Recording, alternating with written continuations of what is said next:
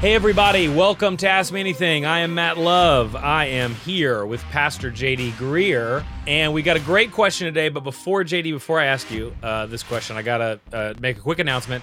I said this last week, but just want to keep reminding everybody, later this month, I'm gonna be taking a break from hosting the podcast. I'm having a baby, I'm very excited about it, so I'm gonna be on paternity leave, and Pastor JD was kind enough to line up writing a new book with my paternity leave so that he could do a limited run podcast for 13 weeks answering questions based on the book 12 Truths and a Lie that's going to be coming out soon. So I'm not going to be hosting, but JD's going to be answering questions based on that book. If you're subscribed to this podcast, you don't have to do a single thing.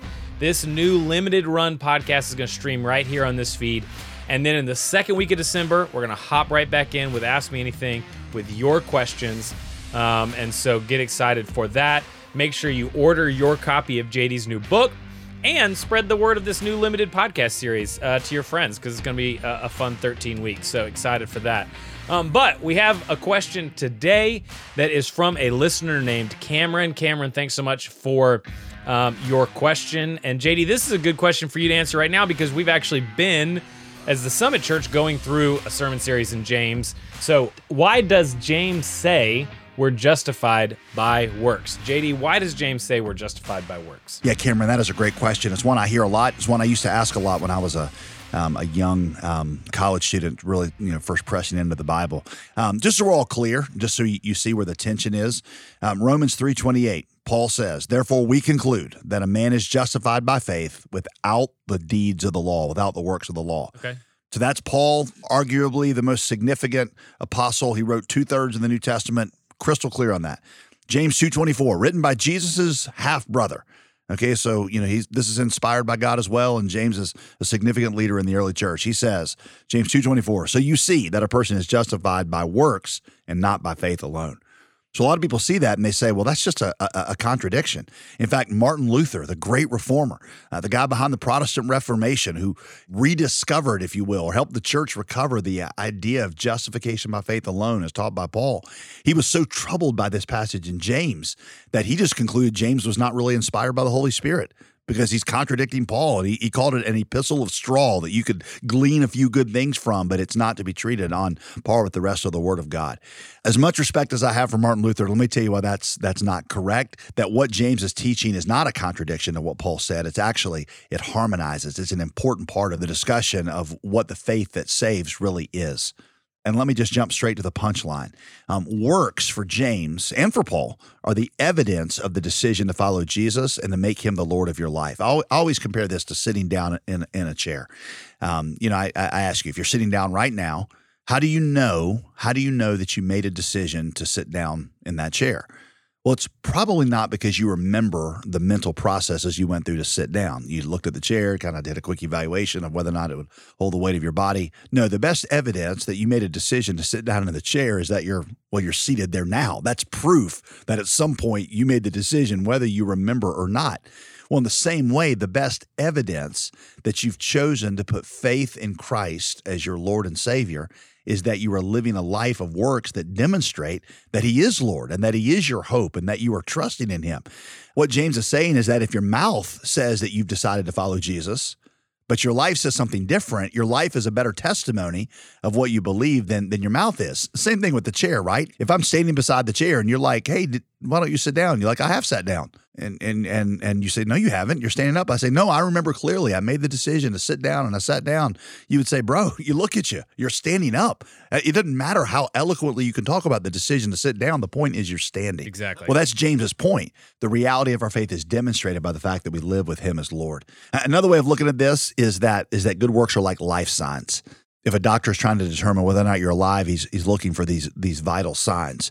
Well, is it possible that someone could have these life signs and not be alive? Well, sure, they're not synonymous. I mean, you can get a corpse to, you can artificially pump blood and get it to breathe and that kind of stuff. But the point is, if you are alive, these signs will accompany life. It's not that life itself and signs are synonymous. It's that one is an indication of the other. In the same way, good works, loving people, loving God, and the fruits of that are evidence that you have been truly made alive in Christ. Or as I've heard it said, you are saved by faith alone, but the faith that saves is never alone. That's really helpful. It just so happens that as we're recording this, our church is in a series on the book of James. And coincidentally, one of our teaching pastors, Curtis Andursko, just addressed this question in his message on James 2. And I thought he did a great job explaining the tension here. If you want to find that message and listen to it, he even addressed the whole Paul and Romans versus James confusion directly. And he introduced this chart that I thought was really good about how Paul and James are using terms, the same terms, but slightly differently. When Paul says works, he means obedience and keeping these laws as a way of trying to earn or keep God's favor. When James uses the word works, he means deeds that are done out of gratitude for having received God's favor. Paul's focus is to fight what we call legalism, which is I have to keep all these rules to be saved. James's focus is to fight laxity, which says that it doesn't matter what you do as long as you just believe. That belief is just a mouth thing and a head thing, and it doesn't matter how you live. For Paul, when he uses the word justified, we are justified by faith apart from the works of the law. What he means by justified is made right with God.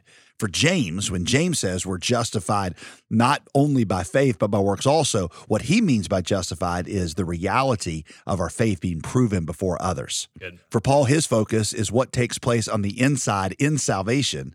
And for James, his focus is on what takes place on the outside after salvation.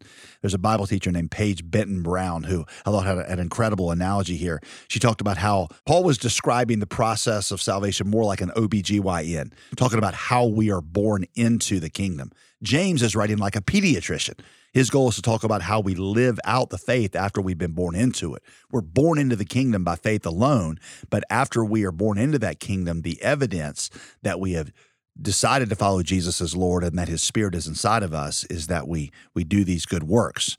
And just like you can't say that you've decided to sit down in a chair if you're still standing and never sat down, and just like you can't say that this person is alive if they're showing no vital signs, you can't say that you've put faith in Christ. You don't have a life that demonstrates that faith in Christ and obedience to his Lordship. Both Paul and James point to a couple places in Abraham's life where we see this kind of dramatic faith obedience. The first one is Genesis 15, where God covenants with Abraham and promises to give him a son, even though he and Sarah are really old. And it says that there, Genesis 15:6, that Abraham just believed God's promise and it was counted to him as righteousness. Then there's Genesis 22, where God calls Abraham to sacrifice that son, Isaac, on the altar. And Abraham is willing to do it, goes right up to the point that he's about to offer the sacrifice when God stops him, reveals a ram caught in the thicket, and says, Abraham, now I know that you love me, and now I know there's no limits to your faith. Paul points out that Genesis 15:6 occurs before that dramatic act of obedience. All there was a promise, and Abraham believed it. James points to Genesis 22 as the proof that Abraham had really decided to trust God and follow him, because now he's willing to sacrifice that son in obedience if that's what God asks. So Paul is correct that faith is counted as righteousness before obedience.